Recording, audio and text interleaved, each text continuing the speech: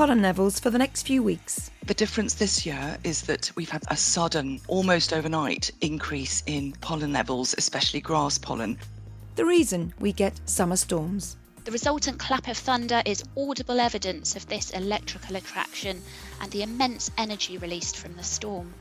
And drawing up a risk assessment for climate change. With a hotter climate, especially with drier summers, we can expect more severe fire weather in the UK. Hello, I'm Claire Nazir and this is Weather Snap, the insider's guide to the weather headlines. The UK government is required to publish a climate change risk assessment, or CCRA, every 5 years. The report is informed by an independent assessment that sets out the risks and opportunities posed by climate change.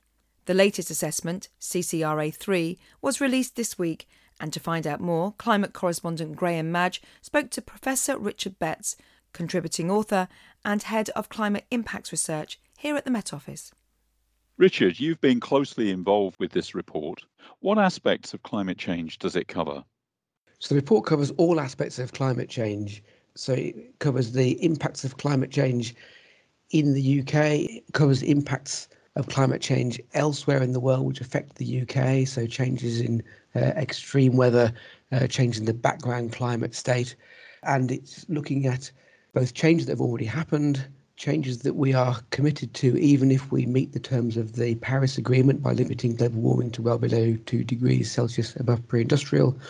We're also looking at future global warming of up to 4 degrees by the end of this century, which could happen on our current trajectory.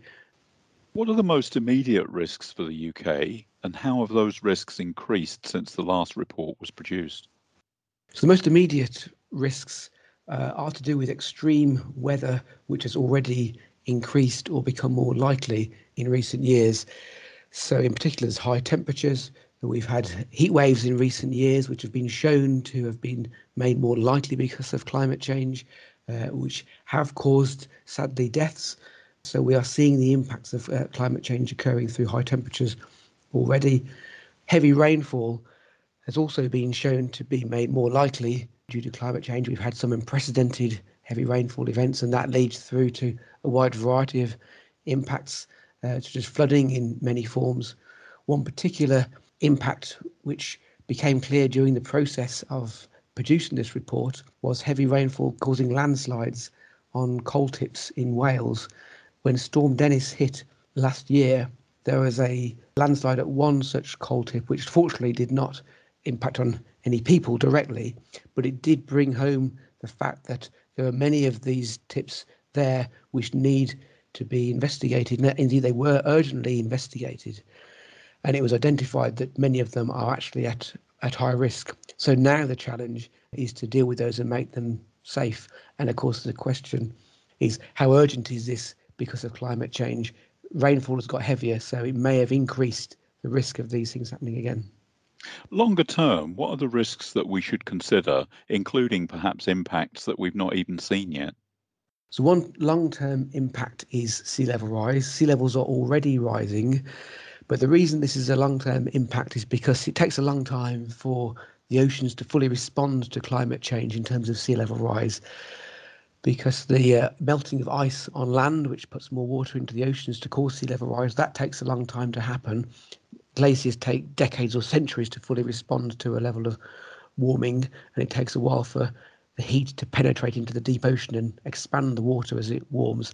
So we're already committed to more sea level rise, even if we were to stop global warming at current levels. So that's a long-term impact which is already in the pipeline. But if we continue to emit more greenhouse gases and cause more warming, then of course sea level rise will be even more severe in the longer term. Professor Richard Betts, and we'll return to that conversation a little later on. After a quiet start to the pollen season, this week has seen very high grass pollen levels across England and Wales, making life uncomfortable for many hay fever sufferers. So how are pollen levels likely to continue in coming weeks? Here's Yolanda Clulow. I'm Yolanda Clulow and I am the Relationship Manager for Health and Air Quality Services and Research at the Met Office. Part of that role is I manage the UK Pollen Network and Forecasting capability. So this year, the pollen season is fairly average, and some of you may have been suffering quite significant symptoms, and that maybe doesn't tally with that fact. But I think the difference this year to many other years is that we've had a sudden, almost overnight increase in pollen levels, especially grass pollen. So we've gone from very low levels, single figures and low double figures, to in the hundreds of pollen grains in the atmosphere per cubic metre. So I think that's what people are maybe registering this year, is that dramatic, rapid increase in levels. And that's because the initial start to the summer was quite cold and wet. We had predominant westerly weather systems, and then we dramatically shifted to a more dry, warm system. And overnight, the pollen that was poised, ready to be released, was able to be blown off the plants into dry, warm air. So anyone with an allergy to pollen grass pollen was suddenly exposed to very high levels. So another interesting phenomenon that we've been monitoring much more closely in the last few years is the phenomenon of thunderstorm asthma that some of you may have heard of.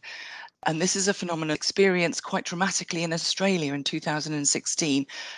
A suite of storms swept across the south of Australia, coupled with very high pollen levels. And there was a dramatic increase in admissions to hospital and ambulance call-outs. People were experiencing extreme symptoms and asthma attacks.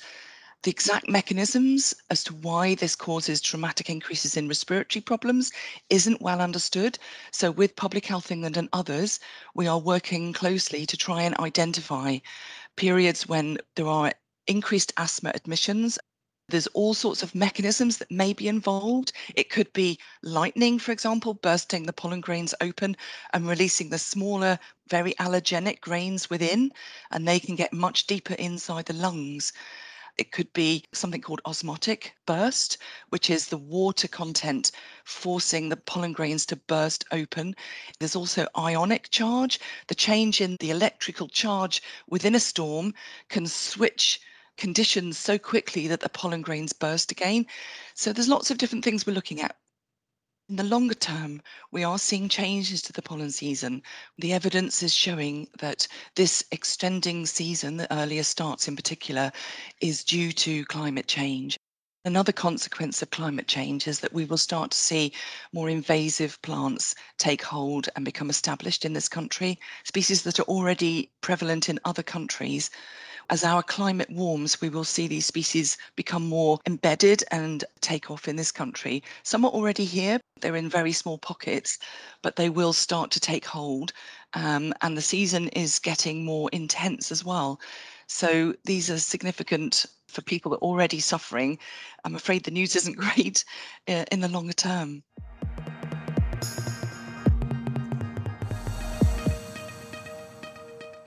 After the recent spell of very warm, sunny weather, some parts of the country have experienced thunder and lightning over the past few days. But how do summer conditions give rise to stormy weather? Here with an explanation, Helen Roberts. It's quite common during the summer months to see what we call a thundery breakdown after some muggy days. In fact, it's often said that a British summer is 3 fine days followed by a thunderstorm. This past week, hot air from the near continent has intensified and extended northwards, resulting in hot weather across the UK, especially in the southeast. This heat has been accompanied by humid conditions, that's air that contains a large amount of water vapour. High temperatures and high humidity are just two of the ingredients necessary for the development of thunderstorms. The lower atmosphere also needs to be unstable, where warm air near the surface sits underneath much colder air aloft. This allows air to surge upwards into the colder layer, where water vapour condenses into small droplets, forming cumulus clouds. With enough of a temperature contrast through a significant depth of the atmosphere, and fuelled by air loaded with water vapour, water droplets combine to create larger droplets, which freeze to form ice crystals, and quite soon hail. A circulation of strengthening updrafts and downdrafts produces strong gusty winds. The violent movement of hail in these now mature cumulonimbus clouds creates negative charges which are discharged to Earth or between clouds in the form of lightning. The resultant clap of thunder is audible evidence of this electrical attraction and the immense energy released from the storm. While the UK has seen a few homegrown storms this week, it's also inherited thunderstorms from Iberia and France. Mid-level winds at around 10 to 14,000 feet, having steered these towards the UK. The result has been a lively combination of torrential rain, thunder, lightning, hail, and strong gusty winds.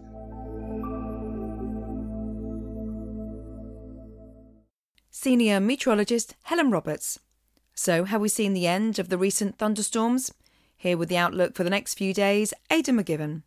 Further thunderstorms are expected in some places during this weekend and the start of next week. More on that in the moment, but actually Friday's thunderstorms during Friday evening should largely clear away from East Anglia and the southeast.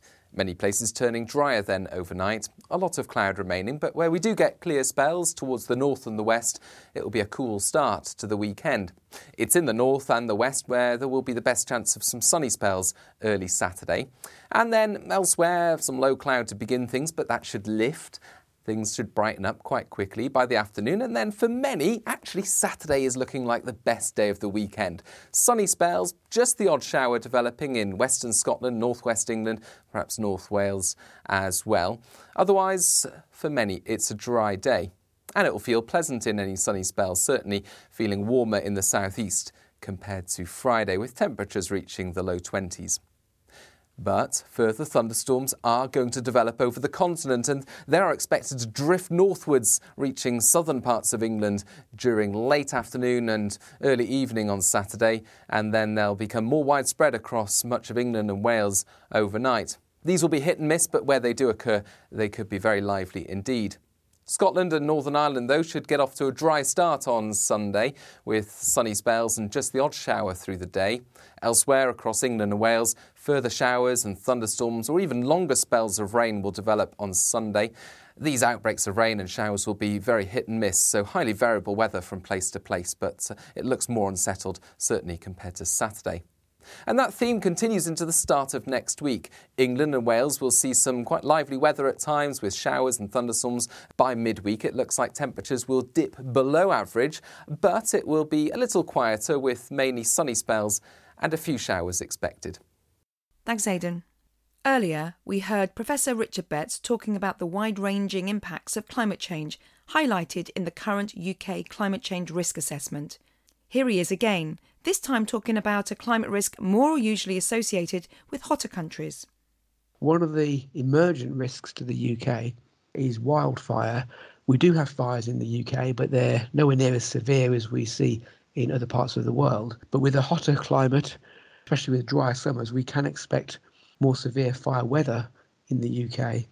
So the key thing there will be to make sure that we are more prepared for that weather and don't allow large-scale wildfires to happen by changing our behaviour, making sure we don't accidentally set off fires, and also by learning to live with them more, perhaps not having properties in exposed areas, because we're just not kind of attuned to that kind of problem at the moment. So we need to think in a different way and think what kind of extremes of weather we could be exposed to in the future as well as now. There's a lot of effort going on to try and cut greenhouse gas emissions, but what you're saying is that we need to learn how to adapt. Having to live with the climate change that is already happening and already in the pipeline. So as well as mitigation, adaptation is needed as well. And the difference between those is that mitigation is reducing emissions of greenhouse gases. It's about stopping further climate change. Adaptation is about living with the climate change which is already happening or already in the pipeline. And it's not a choice between the two because a certain amount of climate change is already underway. We have to live with that. We have to adapt to that. So we have to mitigate and adapt. And we need to do both urgently because we need to rapidly make cuts in greenhouse gases to avoid the worst impacts of climate change in the longer term. But we also need to put in place urgent adaptation measures to make sure we're more resilient to the climate change that is already happening. Professor Richard Betts talking there to climate correspondent Graham Madge. And you can find out more details on the latest UK climate risk assessment at ukclimaterisk.org. Well, after high pollen levels, lightning strikes and the risks posed by climate change, let's end as always with the soothing tones of Martin Bowles. It's last week's highs and lows. Here are the highs and lows for last week, recorded between Monday the 7th of June and Sunday the 13th of June. During a warm, summery week for many, the highest air temperature was at Heathrow Airport on Sunday, when 28.0 Celsius was recorded. There had been speculation that a strange record would be broken, that 30 Celsius would be recorded on a June the 13th for the first time since records began. Sure enough, that odd statistic continues for yet another year. 30 Celsius has been reached on every other date of meteorological summer. The lowest air temperature last week was plus 0.9 Celsius at Tyndrum in Perthshire early on Monday morning. The sunniest place was Weybourne in Norfolk, which recorded 15.7 hours on Sunday. Many areas had very little rain last week, but 18.4 millimetres was measured at Apnagart in Ross and Cromarty on Wednesday. Thanks, Martin. That's it for this week's edition of Weather Snap. I'm Claire Nazir. Editor is Adrian Holloway. Weather Snap is a podcast by the UK Met Office.